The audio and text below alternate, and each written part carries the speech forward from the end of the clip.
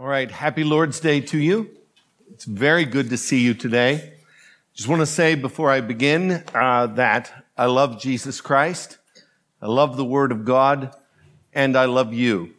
And so this is a really wonderful combination for me to be able to speak about Jesus Christ from the Word of God to you, the people that I love. Let me explain what's going to happen today. This is a Bible. This Bible is divided into two testaments, the Old Testament and the New Testament. The New Testament has 27 books. One of those books is the book that we call Hebrews. And what we've been doing at North Shore Baptist Church is we have been studying or working our way through the book of Hebrews chapter by chapter, verse by verse. We are now in chapter 13, which is the last chapter, so we're almost done.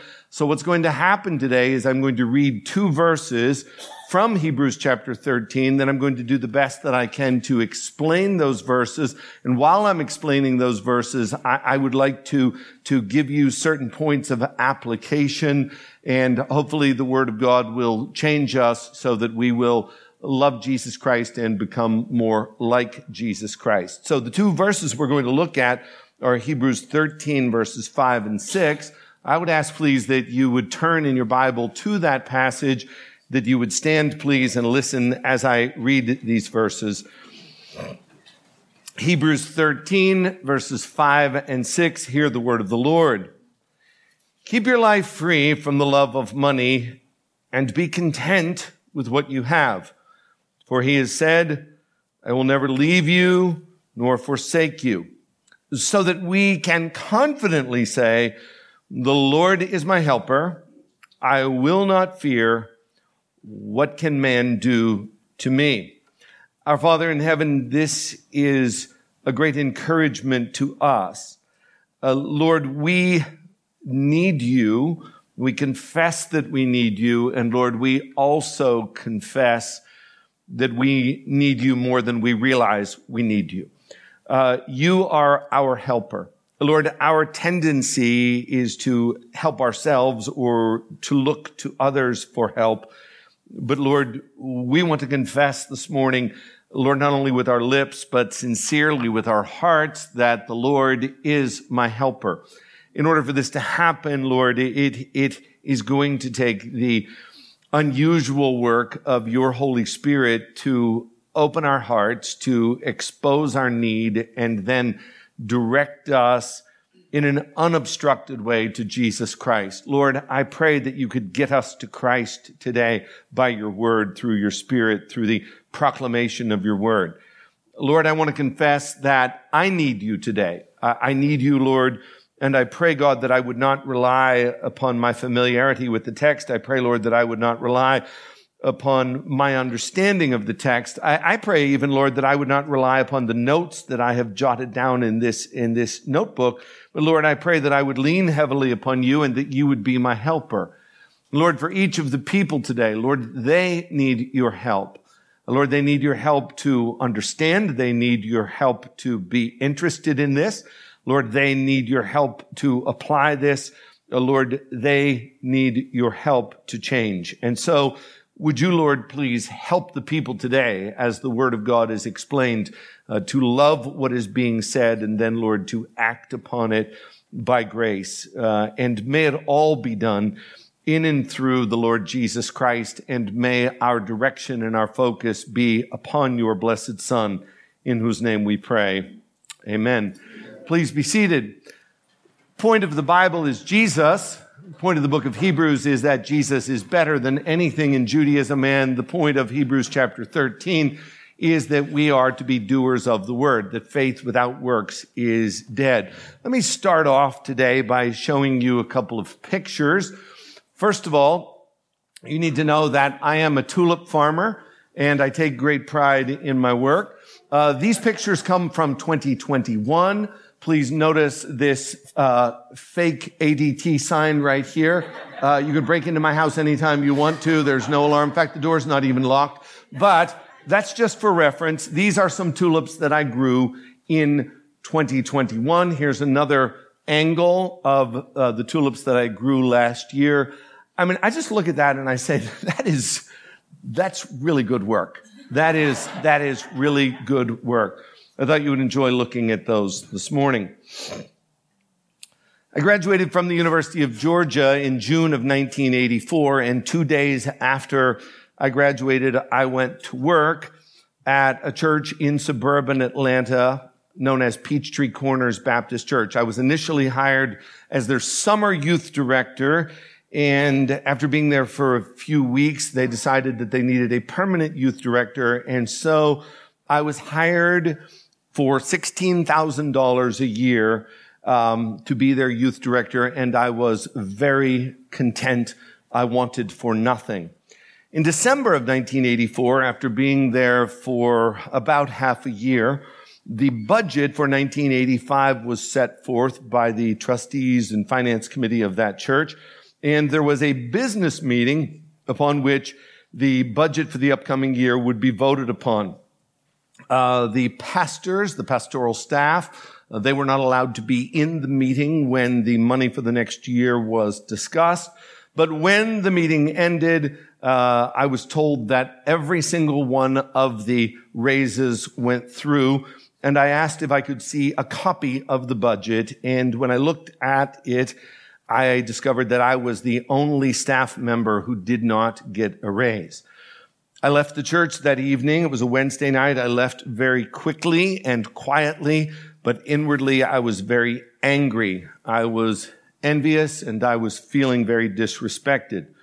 That evening, Anna and I were driving from Peachtree Corners Baptist Church about an hour and a half north to her parents' house up in Rome, Georgia. And we were in two separate cars because I had to return to work the next day. And I recall very vividly driving down Peachtree Industrial Boulevard towards I-285, feeling very sorry for myself because I was bypassed for a raise. I was not free from the love of money. I was covetous. I was not content. The last of the 10 commandments found in Exodus chapter 20, verse 17 is, "Thou shalt not covet." Listen to how A.W. Pink defines covetousness. He says it is being dissatisfied with our present lot and portion. It is a lusting after what God has forbidden or withheld from us. Last night, I had the privilege of sitting in on the Davis family devotions, and they were studying the book of 1 Timothy, and they were speaking about unhealthy cravings. I think that's a good definition of covetousness. Thou shalt not covet. Now, please, as we understand this sin, we need to look at the fact that it is a very slippery sin. Let me illustrate that. Charles Haddon Spurgeon said that he knew a prominent Christian man, a man that was very, very well trusted.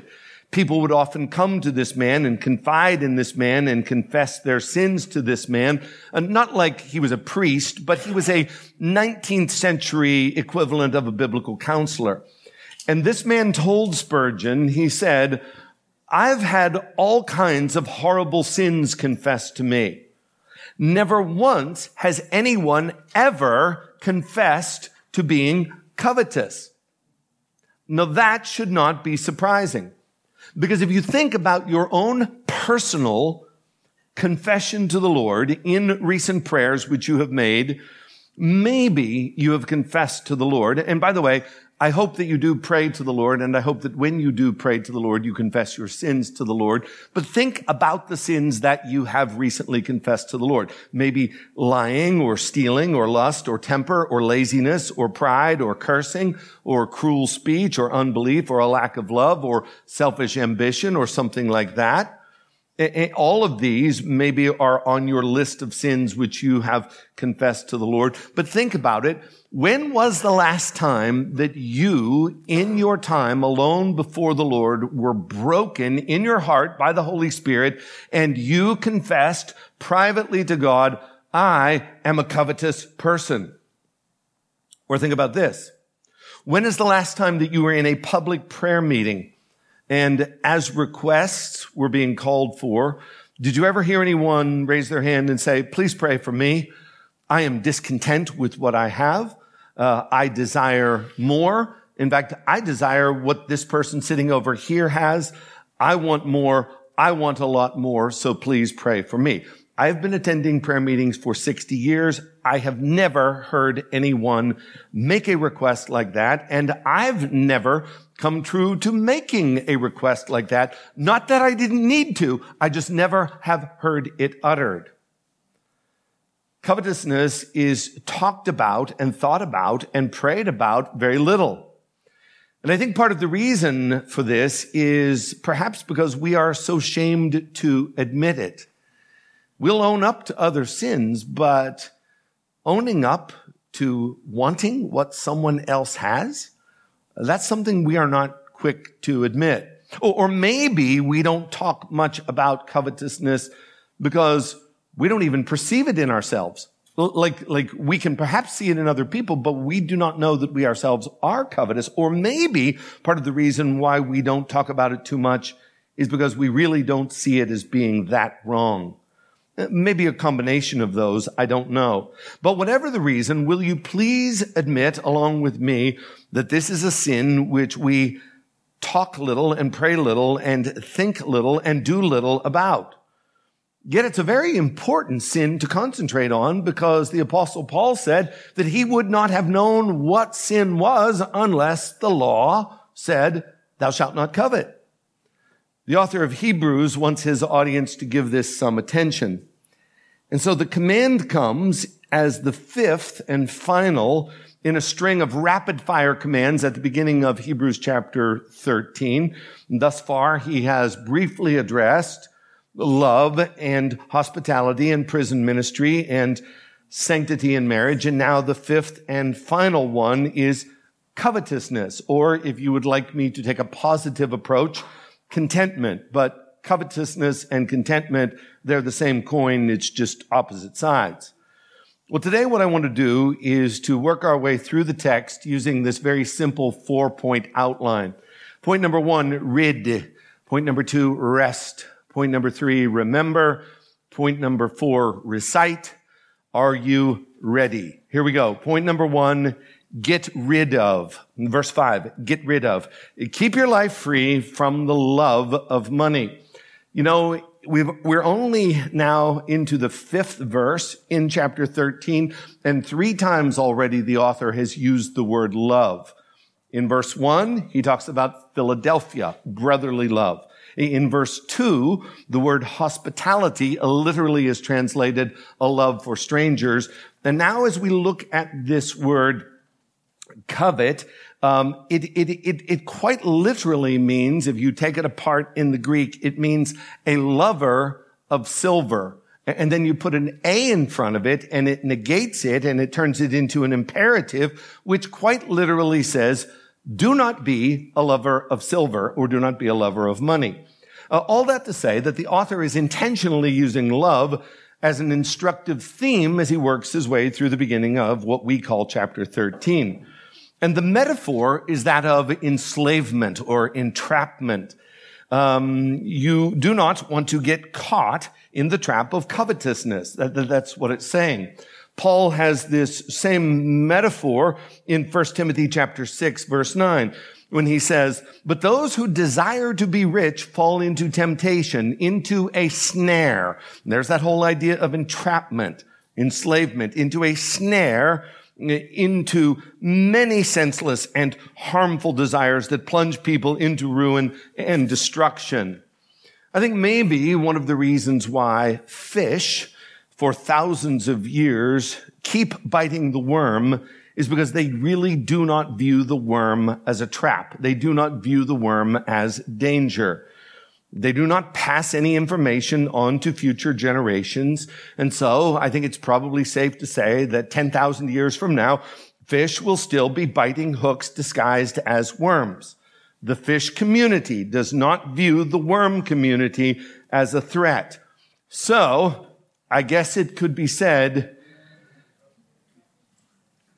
that fish don't learn anything at school. See, the reason I said that is is because fish swim in a group of fish's school. Fish don't learn anything at school. That's amazing, but it's not sad. And the reason it's not sad is because fish do not have souls that will live forever. And it is not sad because we get to eat the fish, and so may they remain forever oblivious.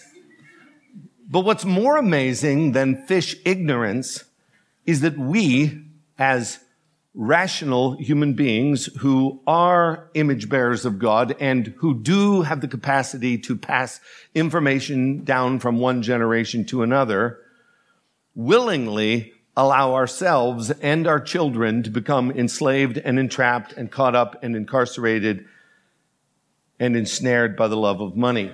The text says, keep yourself free. Implied in that is that there is a danger of bondage. And by nature, just like fish, we don't fear that bondage. Furthermore, we are not bothered by the bondage that covetousness brings. So, in other words, we don't even fear the bondage, and even when we are caught in it, we are not bothered by the fact that we are caught in it. Let's consider lions in the zoo. You go to the zoo, you walk past the lions, and what are they doing? Well, they will walk out into the sun, and they will take a nap. They will eat, and they will walk around gingerly. Every once in a while, they might look at you, but they're not panicking. They are seemingly content to be in captivity. Likewise, the greedy person by nature has no desire to not be greedy. Not only do they want more, but they want to want more. And society applauds those who have big appetites and those who have strong cravings. And so they want more and they want to want more. And there are people that tell them it's really good for you to want more. And all the while they are not content. They are miserable. They have a lot of problems, and their children are going to be just like they are. You see, it is a big problem, but it is not often addressed. In the estimation of the greedy person, greed is not one of their problems. And so let's talk about advertising for a moment. Advertising works off of the premise that you are greedy. And it is not a vice, it is not a deficiency. And it's certainly not a trap, and it is not a snare, and you're not going to be hurt by it. In fact, it is just normal to want more than you have. Let's be honest. I mean, I like to go to the zoo, but if you think about what is actually going on there, it's not normal for lions to be in a zoo, but the lions are there, think that it's normal. Greedy people are not actively trying to be less greedy. They're in bondage, like lions in the zoo, and they do not even know that they are in bondage. And the author of Hebrews says, danger, danger. Jesus says, danger. Remember, Jesus said that the sower went out to sow, and there are 4 types of soil. In the third soil, the seed falls. It is the seed which falls among the thorns. And those thorns or weeds around the seeds are going to choke or strangle the actual crop. Remember what Jesus says as he relates it to the spiritual realm. Matthew 13:22. As for what was sown among the thorns, this is the one who hears the word, but the cares of this world and the deceitfulness of riches choke, C-H-O-K-E, choke, strangle the word, and it proves unfruitful. All right. Let's move from 2021 to 2022. And let me give you a photograph of my tulips as they are now. I would like to teach you both some agrarian techniques, and I would like to translate it into items which will benefit your sanctification. Here is what my tulips look like as of yesterday. Let's take a look at another one. There's that fake ADT sign. Here are some tulips which are trying to come up, but you notice that there is competition. That's the grass that is in there. Here's what I did. In November, I said to myself, I want to help my tulips. I want to keep them warm for the winter. And so I went to Garden World and I bought a bag of ryegrass. Ryegrass is just a weed. It grows all winter long and it grows strong in cold weather. So I threw ryegrass seed down on where my tulips were trying to come up. I went in among them yesterday and I realized that there are fewer of them and they are coming up slower and they are not coming up as vigorously. Why? Because they are being choked and I am the one that choked them. Two things that I've learned from this. Number one, pride goes before a fall. What I will normally do with a good harvest of tulips is I will stand in my front living room and I will wait for a pedestrian to walk by and then I will think of an excuse to walk outside like I'm taking my garbage out and wait for them to say, oh, nice flowers. Well, yeah. So I'm always talking about it. I'm always fishing for it. Pride goes before a fall. The second thing that I learned is that you can actually be doing something to try to help or that you think is helping, and it will be strangling or hurting. We view money and the accumulation of money and the love of money, the acquisition of money, as something that is actually going to help us. Jesus said, beware, because what it will actually do is it will choke and it will strangle. Just like the tulips are being strangled by the ryegrass, money is something, and the love of money is something which can strangle our spiritual vitality. The author says, danger, worm and hook ahead. Do not bite. Keep yourself free. Rid yourself from this trap. Which begs the question, why is this so dangerous? And what is really wrong with it? And why is it so evil? And why is it to be feared and shunned? Why should I get rid of the love of money in my heart? Well, for starters, because God commands it. And that should be enough right there. You see, ours is a reasonable faith, but reason is not required in order for us to trust and obey. If the natural inclination of our heart is to accumulate more, and we think that more is better, why would we listen to God when God says, keep yourself free from the love of money? Well, we don't have to understand that in order to obey that. If you know the Lord himself, then you know that whatever he says is right, and therefore he says, thou shalt not covet. When he says it, that is right and good. It may not seem dangerous to you, but it is. The reason that it is because God says that it is.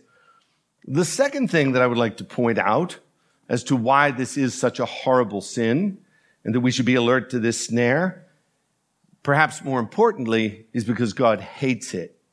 Colossians chapter 3, verses 5 and 6. Put to death, murder, crucify. Put to death, therefore, what is earthly in you. And then he lists the things which are earthly in them. And what are they? Sexual immorality and impurity and passion and evil desire and covetousness, which is idolatry. Hang on to that thought, and please note that it does not say that covetousness is like unto or similar to idolatry. It is apples to apples. Covetousness is idolatry. And then he goes on to say, what is all of this going to yield in verse 6? On account of these things, included in that is covetousness. On account of these things, the wrath of God is coming. So it's very serious. God hates it. Why does God hate it? Two thoughts. Well, first of all, because covetousness is idolatry. It is a form of worship. Idolatry is the worship of a false god. You cannot serve God or worship God and mammon or money.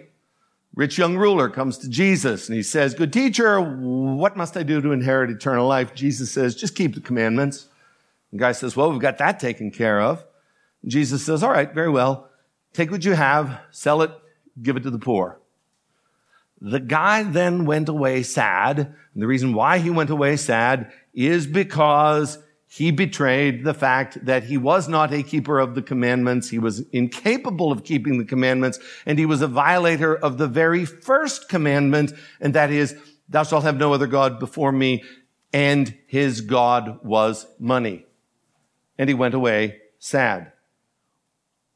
Covetousness is idolatry because it is the worship of a false god. And it is worship. You take someone who really loves money and someone who knows how to get it, it is worship. It is devotion and adoration and total commitment. And it involves planning and working and perhaps even stealing and striving and saving and hoarding and sacrificing and investing. These people are very happy when they look at the television screen and the green arrow is going up, and their emotions correspondingly are bleak and downcast when there is a red arrow and it is going down. They are worshiping. Covetousness is idolatry, and God hates it. And so the Bible says, rid yourself of it. It's the worship of a false god. But there is a second reason why God hates covetousness. I believe it is because he himself is so generous. I mean, think about people. And let's even take unsaved people, for example. You do know that there are unsaved people who are generous and benevolent and giving. You know that.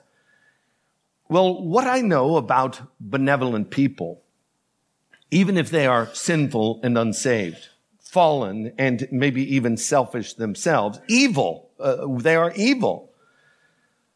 But they do not like stingy, tight-fisted, greedy people. People who are generous do not like stingy people.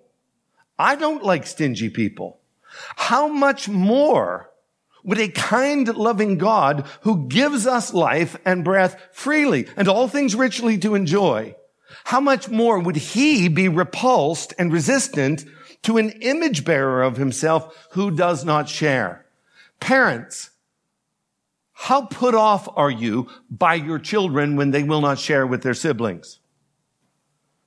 What does a God who gave his only begotten son think of misers and hoarders and gluttons and money addicts? We are to be alert and be aware and be on guard. There is a dangerous worm that is floating above our heads. You bite it, not only are you going to be introduced to Mr. Hook, but more importantly, you are going to be introduced to the displeasure of an almighty God. His wrath is coming upon the sons of men because of these things. And please also consider, there's another reason why it is such a horrible sin. And that is, this is amazing statistically, that there are a grand total of 0 greedy people in the Bible who had a happy ending. Wouldn't you think with 1,189 chapters in the Bible, there would be at least one greedy person who things turned out well for? But you read the Bible beginning to end, you're going to see nothing but sorrow and misery. Please don't ever forget 2 Peter chapter 2, verse 15, which recounts the deeds of Balaam, the son of Beor, who loved the gain from wrongdoing. And he is classified as a false prophet. Don't you ever forget Achan, who was told, when you go into Jericho, don't you dare take a thing. But then he was trapped by the love of money. And in Joshua 7:21, he said, I coveted them and took them, and see, they are hidden in the earth inside my tent with the silver underneath. And what happened to him? Well, he and his family were stoned to death. Everybody must get stoned. Bob Dylan, 1966. And don't ever forget Ahab, who violently exercised eminent domain over Naboth's vineyard, and then, as a result of that, caught a random arrow in the chest, and the dogs in the chariot licked up his blood. Don't ever forget Gehazi, the servant of Elisha, who extorted money from Naaman, the Syrian general. And as a result, Gehazi himself was a leper for life. Don't ever forget the pride and the greed of Ananias and Sapphira, who were trapped by this sin. They lied to God, the Holy Spirit. And although they were in perfect health, they dropped dead in front of Peter and were buried 3 hours away from one another. And please don't forget about Judas, who sold the Lord for 30 pieces of silver, and he has eternally gone to his place of torment. Don't ever forget any of those people, and more importantly, don't for one skinny minute think that you are better than any of them are. In 1984, when I looked at the 1985 personnel budget of Peachtree Corners Baptist Church, and it read, Ed Moore, youth director, $16,000. I was Balaam and Achan and Ahab and Gehazi and Ananias and Sapphira and Judas rolled into one. See, greed is subtle. It's deceptive. It is addictive. It sadly is socially acceptable. It is sadly encouraged. It is common. It is ugly. It is destructive. It is idolatrous, and God hates it. And it doesn't work out well for you. Therefore, do whatever you can to rid yourself from it. Side note, you don't have to be rich or even have great earning potential in order to be ensnared by this sin. Let's remember who the original audience of the book of Hebrews was. First people who read this book were Christians who were ostracized, who were living in Rome. They were poor. They were outcast people who had already had their goods plundered, and persecution was about to heat up under Nero. It was about to get worse. You don't have to be rich in order to be greedy. Whether you're rich or poor or part of the middle class, whether you're a millionaire or you have walked in here today as a homeless person, everybody is susceptible to the sin of covetousness because it originates in the heart. And it does not discriminate based upon a tax bracket. 1 Timothy chapter 6, verse 10 says that the love of money is the root, R-O-O-T, root of all kinds of evil. Some of the greediest people that I've ever known are poor people. The reason that I emphasize the word root is, yes, there is fruit that grows from greediness, the love of money, but it is definitely hidden underneath. It is a root sin, and from this root spring all kinds of evil. Therefore, rid yourself of it. Point number one, rid. Point number two, rest. Rest in what God has chosen to give you. Hebrews 13:5b says, and be content with what you have. Now, let me explain what this does not mean. It doesn't mean that you have to keep the job that you have now for the rest of your life. Someone comes to a Christian counselor and says, I'm really miserable in my job, and they point them to this text and say, be content with what you have. That's not what it means. It is okay to look for another job. It also doesn't mean that you can't go back to school and try to improve yourself so that you are qualified to make more money. You can do that. It doesn't mean that you have to turn down overtime. Sometimes the best thing that you can do for your family is to rejoice in the fact that you have been given overtime. And it doesn't mean that you have to stay in the apartment that you're in and that you cannot buy a house. The commandment to be content is not an enemy of ambition and advancement. The Bible says that a righteous man will leave an inheritance to his children's children. The Bible says it is the Lord that gives you the power to accumulate wealth. There are plenty of rich people in the Bible. I think it is quite possible to work overtime so as to save up for a down payment for a house and still at the same time be content. You see, contentment is a state of the heart. It is not a dollar amount. And we learn from the Apostle Paul that this whole idea of contentment is something which is learned, and it comes over time.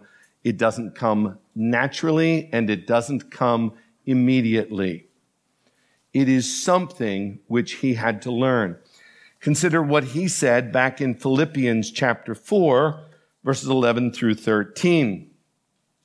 Not that I am speaking of being in need, For I have learned, L-E-A-R-N-E-D, I have learned, means that he didn't know it immediately, but he had to acquire this information through life. For I have learned in whatever state I am to be what? To be content, to rest. I know how to be brought low, and I know how to abound. Let's just stop right there. We always talk about how hard the Apostle Paul had it. Beaten, shipwrecked, so forth and so on. But did you know that there were other times when things were going well for the Apostle Paul and he had everything that he needed, and he had to learn how to abound? In any and every circumstance, I have learned, L-E-A-R-N-E-D, I have learned the secret of facing plenty and hunger, abundance. He learned the secret of having abundance and need. Oh, Paul, please share it with us. What is that secret? Here it is, verse 13. I can do all things through him who strengthens me. That is the secret. That is the secret. Well, could you please explain that to us, Pastor? Yes. Let's look at it from the empty side first. If someone does not have the Lord Jesus Christ, if they are not born again, if they've not been joined to Christ, if they've not been adopted by God the Father, if they don't understand and believe the gospel, then the most logical thing that they can do is to covet. They need to get everything that they can get this time around because they only have this time around. According to their worldview, this is the only time around. This week, Anna and I were taking an Uber. Our driver, wonderful gentleman, was a Muslim man from Brooklyn, and I was sharing the gospel with him, and I asked him the question, what is going to happen to you when you die? And as we were driving down the highway, he pointed over to a tree, and he said, just like that tree, one day is going to die, and then it will be nothing. So too, I will die, and I will be nothing. So for him, he has no big picture. He has no ultimate purpose. He has no afterlife. That doesn't factor in at all. It makes perfect sense for him to get what he can get in the here and now because there is nothing other than the here and now. And that's why the Apostle Paul says in 1 Corinthians 15:32, if the dead are not raised, and he is speaking here about Jesus Christ coming back from the dead, and he's speaking about our eternal destiny, us on the final day being raised. If dead people don't come back to life, if they just go into the ground and that's it, well, Paul says, then by all means, let us eat and drink, for tomorrow we die. It makes perfect sense for a person to be covetous if this is all that there is. Greed and covetous make perfect sense in a world without Christ. But we have Christ. We have the reality of Christ and everything that goes with it. And that includes looking at him and how selfless he was and how he didn't come to be served, but to serve and to give his life as a ransom for many, and looking at how he gave his time to serve other people and how he gave his life and his blood so that we should be saved. We look at him and we ought to walk as he walked. All that Christ is, that's what we ought to follow. And in light of not only what he is as a person or who he is as a person, but in light of everything that he has done for us, in that he died for our sins and he has given us eternal life, and all that he is going to do. He is going to glorify us in light of the entire Jesus package. Then contentment is not only understandable, but it is achievable. It's not only achievable, but it's logical. It's not only logical, but it is to be expected. It is to be expected from those who are in Christ. I can do all things through Christ, which strengthens me. Once again, 1 Timothy chapter 6, verses 6 through 8. But godliness with contentment is great gain. For we brought nothing into the world, and we cannot take anything out of the world. But if we have food and clothing, with these we will be content. Our word, rest. We will rest because that is enough. Allow me to suggest two Christ-centered thought patterns, and this is our application for today, two Christ-centered thought patterns which will foster contentment.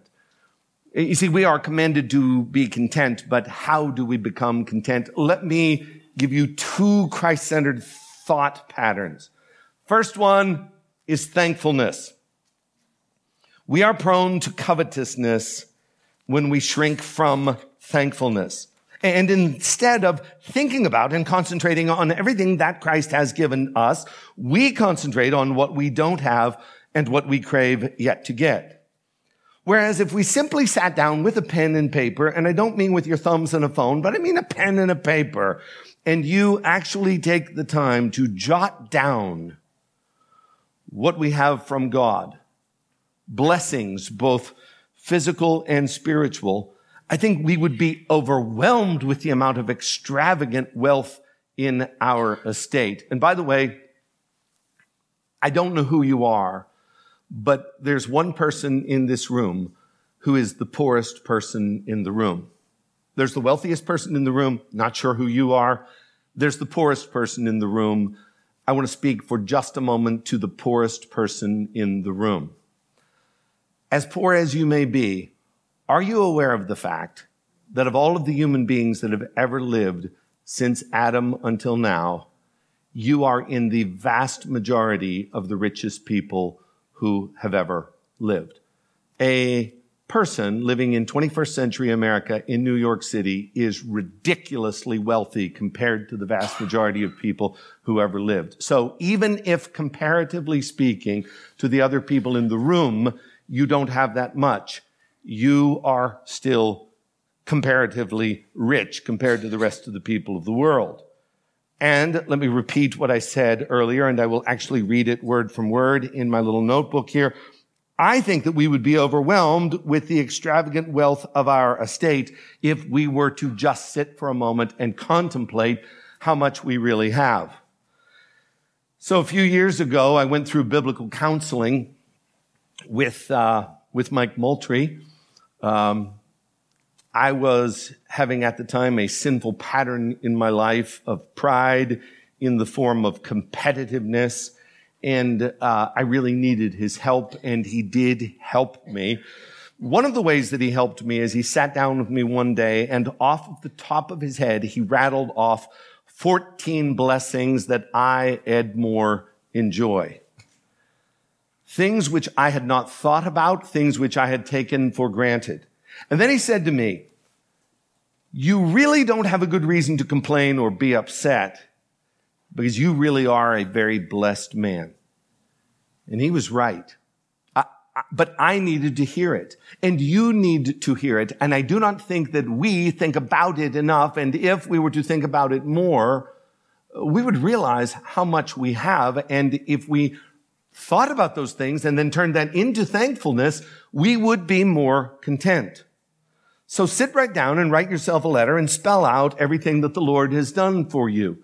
Count your blessings and name them one by one, and it really, truthfully, will surprise you what the Lord has done. You see, greedy people are not thankful people. Greedy people are not content people. You have a lot, but you actually have a lot more than you think you have. And even if in the here and now you have less than other people do, that is not an excuse for a lack of contentment, because if you are saved, Ephesians chapter 1, verse 3, you have all spiritual blessings in heavenly places in Christ Jesus. So thankfulness is one contentment booster, but here's an even bigger contentment booster, and that is the gospel. The gospel, which I am preaching right now. The gospel, which says that we are sinners and that we are deserving of hell, but that God loved us and he did something about our sin, and he sent Jesus to come to earth through the womb of the Virgin, to live perfectly, to die in our place, to take away our sins, to be raised on the third day. And then the Holy Spirit convinces us of these truths, and we embrace these truths, and we are joined to Christ, and we are saved, and our sins are forgiven. The gospel is a contentment booster, because by definition, a gospel understanding makes us aware of the fact that we deserve hell. And anything, I mean absolutely anything we get other than eternal damnation is not only a bonus, but it is a for sure cure for discontentment. If we really, truthfully, deep down believed, and here's the problem, I don't think that we really believe this, but if we really believed and felt deep in our soul the desperation of eternal damnation and that we were by nature children of wrath just like the others, if we really believed this,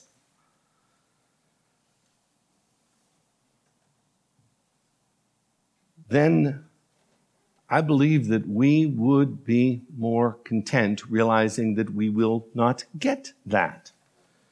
We would be in a perpetual state of contentment when we think about Jesus and his death upon the cross and what that means to us and saving us and taking away our sins, presenting us faultless before the throne of God above. The gospel is of first importance. And the gospel objectively gives us the promise of eternal contentment and joy, but that same gospel in the here and now makes us subjectively content when we really meditate upon it. I want to read you a quote. Put your seatbelt on. It is a lengthy quote. It has some archaic language to it. It was written by A.W. Pink. The man died in 1952, so the way he words things is going to be a little bit different than the way that we word things. It will be worth your while to concentrate on this quote about contentment as it relates to the gospel and us really not being deserving of anything but hell. I might interrupt Mr. Pink at times to explain, but I'm not going to try to paraphrase what he said because he says it so much better than I ever could. Listen to A.W. Pink. A deep and fixed sense of our utter unworthiness must do much to still our repinings when we are tempted to complain of the absence of those things our hearts coveted. If we live under an habitual sense of our unworthiness, it will greatly reconcile us to deprivations. If we daily remind ourselves that we have forfeited all good and deserve all ill at the hands of God, then we shall heartily acknowledge it is of the Lord's mercies that we are not consumed. Nothing will more quickly compose the mind in the face of adversity, and nothing will so prevent the heart being puffed up by prosperity than the realization that I am not worthy of the least of all the mercies of God. So, we really preserve a sense of our unworthiness. And as we do, we will meekly submit to the allotments of divine providence. Hang on to this last thought. It's going to be really hard to understand as Pink words it, but it is worth getting. He hath not dealt with us after our sins, nor rewarded us according to our iniquities. Psalm 103, verse 10. Then why complain if God withholds from us what he grants to others?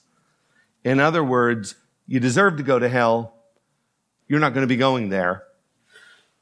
Why in the world would you ever complain? Because God actually is going to send some people there, and you are not one of them. End quote. Last summer, I was going through a very difficult time emotionally, a very low period in my life. The reason that I was going through it is I was reflecting upon what a poor job I had done as a father while my children were growing up. I was feeling a deep sense of regret and sadness. And I was sharing my woes with Brian Kill, and I was telling him essentially why I perceived myself to be the worst father who ever lived. He sat there, didn't say a word. He patiently listened to my tales of misery. And then on August 27th, he sent me the following text that put everything into perspective. Here's what Elder Kill wrote. maybe it's because I don't understand your pain. But if I can go to the grave knowing all 5 of my kids were saved, he has 5 children, he is speaking of himself.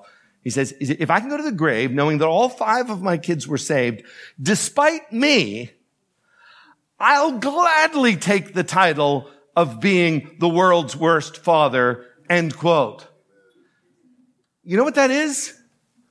That's Korean for shut up. Just shut up.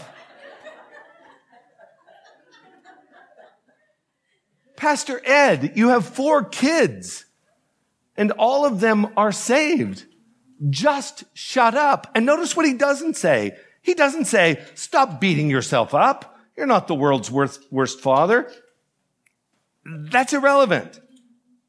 What is in perspective here, which brings about contentment, is that the gospel brings us, by definition, into a state of contentment. If you have it and you meditate upon it, it means that there is no valid excuse for discontentment. So, point number 1, rid yourself of greed. Point number 2, rest in what God has given you. And point number 3, remember what he has promised. Hebrews 13:5c, for he, the Lord, has said, I will never leave you nor forsake you.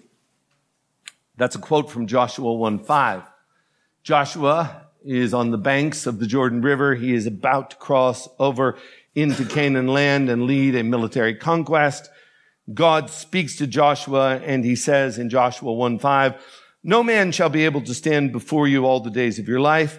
Just as I was with, W-I-T-H, with Moses, so I will be with, W-I-T-H, with you. I will not leave you or forsake you. Joshua's got 2 million people to lead on a military conquest into Canaan. And what is God's promise to him? Victory? Well, yes, sort of, but not really at the heart. The promise is not what is going to happen, but the promise is who is going to be with him. Himself. I will never leave you nor forsake you. The context of Joshua chapter 1 is a battle. The context of Hebrews chapter 13 is financial provision. The context of Matthew 28:20, when Jesus is giving the Great Commission about evangelization and world missions, is that we need to get the word out there. And in all 3 cases, the common denominator is what? Lo, I am with you always. I will never leave you nor forsake you. It's not a promise of wealth. I mean, my goodness, Jesus himself was poor. He had nowhere to lay his head. It is the promise of his presence. And circumstances may be bleak.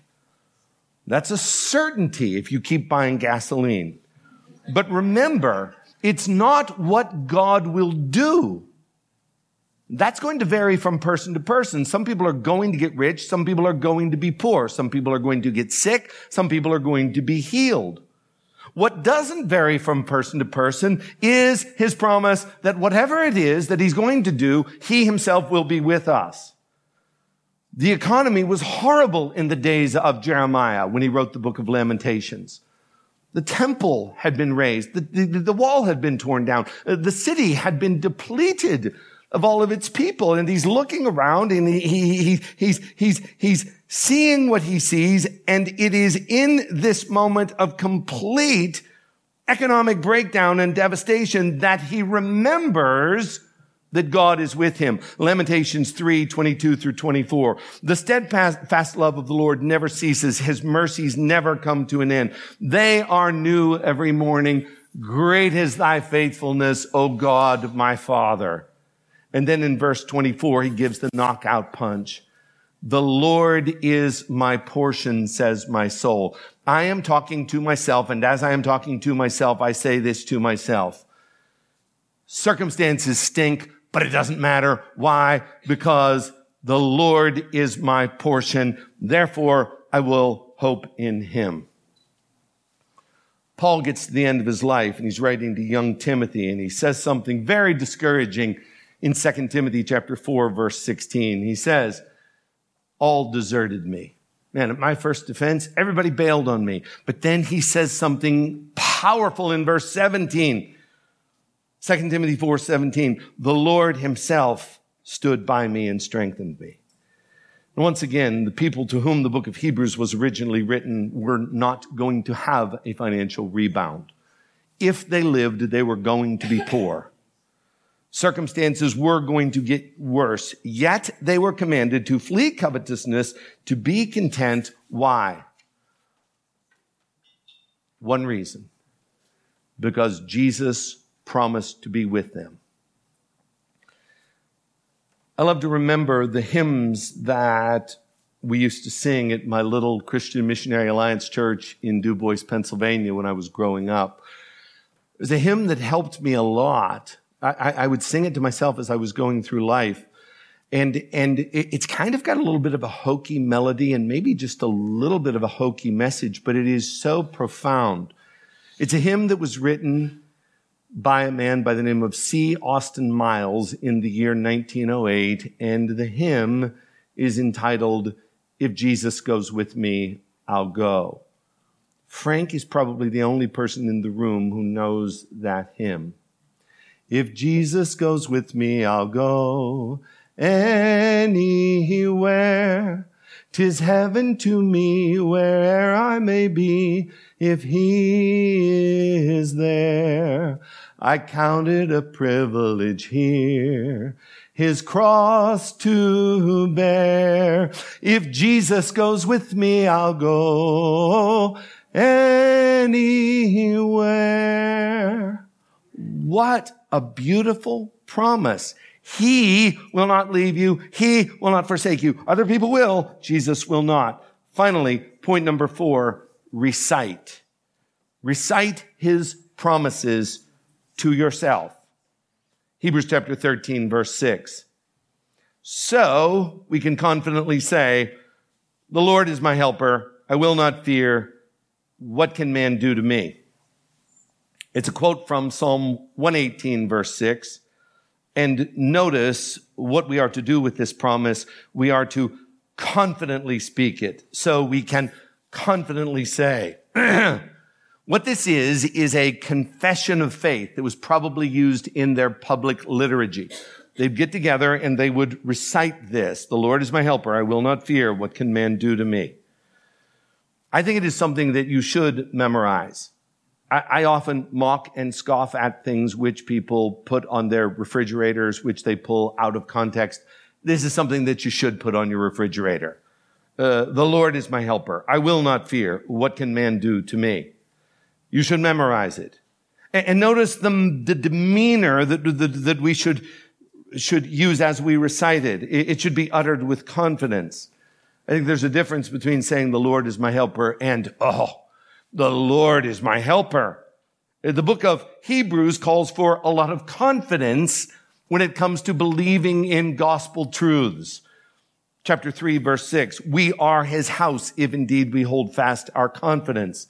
Chapter 4, verse 16, let us with confidence draw near. Chapter 10, verse 19, we have confidence to enter the most holy places. Chapter 10, verse 35, do not throw away your confidence, which has a great reward. Now, with the same confidence with which we possess all of those gospel truths, we now, when it comes to temporary provision, can say with equal enthusiasm, the Lord is my helper.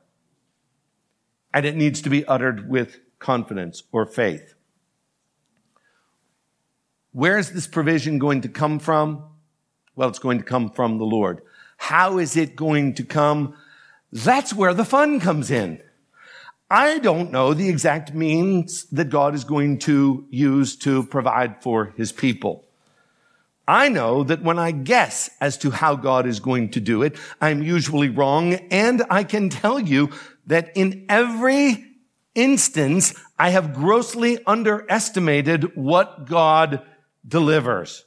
Exceeding abundantly is that which he has provided.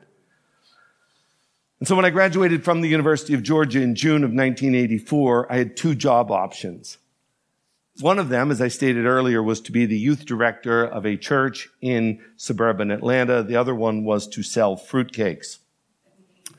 Can't make this stuff up. I had a friend who was about 10 years older than me. He was not a Christian, and he said to me, "Don't go to work for the church fast, Eddie, because Jesus ain't going to pay the rent." But I felt that the Lord was calling me into the ministry, so I took the job. And when I saw that I was not going to get a raise, I became covetous and greedy and angry. I can remember very distinctly driving down Peachtree Industrial Boulevard, and I was overcome with a deep sense of conviction by the Holy Spirit and a corresponding shame about my greedy attitude. And I had a moment of clarity, and I realized that it was a privilege to be in the ministry, and that actually I should be paying them and not the other way around.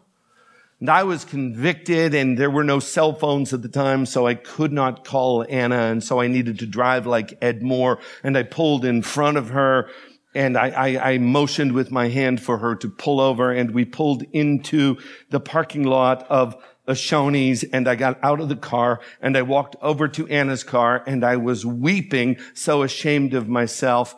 And I sat in the car with her, and I prayed, and I said, "Lord, if you allow me to serve you, I will serve you for the rest of my life, and never again will I ever complain." And with great contentment, I enjoyed 1985. We got married. I was making $16,000 a year. We were poor like you wouldn't believe, but we were happy. You can look at me and see that I didn't miss a meal. We were happy. We didn't have anything, but we were content. In times without number, over the next several years, when we continued to be poor and we struggled to get by, and usually at the last minute from unlikely sources, our needs would be met. My wife and I would look at one another and we'd say, "You know what just happened? Jesus just paid the rent. And he's paid it up till this day." You know, I'm an old man. And the older I get, the more confidently I can read 13:6. The Lord is my helper. I will not fear. What can man do to me? Rhetorical question. Nothing, because God is the one that protects me. Romans 8:31. If God be for us, who can be against us? Nobody.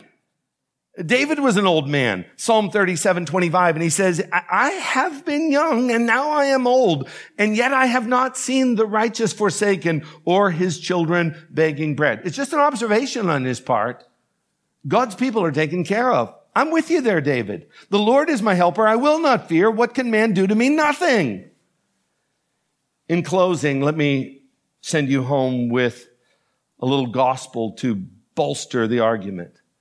Romans 8:32. He who did not spare his own son, but gave him up for us all, that is the gospel, arguing from the greater to the lesser. Oh my. How will he not also with him graciously give us all things? In other words, if there is this God and he loves us, it doesn't make any sense that this God would sacrifice his son for us for eternity and then turn it around and desert us in the here and now. No, he's with you for eternity and he is with you in this life. And so I encourage you to confidently affirm, "The Lord is my helper," because brothers and sisters, he is. He is. Father in heaven, I pray for these dear people. Lord, I do pray that you'll provide for them because you've told us to pray and make our requests known to you. But Lord, more than providing for them, I just pray today that you will give them a confident assurance based upon the gospel that you will provide for them. And so, Lord, I pray for the discouraged soul that's here today, that these gospel truths will cause them to leave this place resting confidently, remembering that you are with them and reciting with their lips, "I will not fear. I will not fear." In Jesus' name we pray. Amen.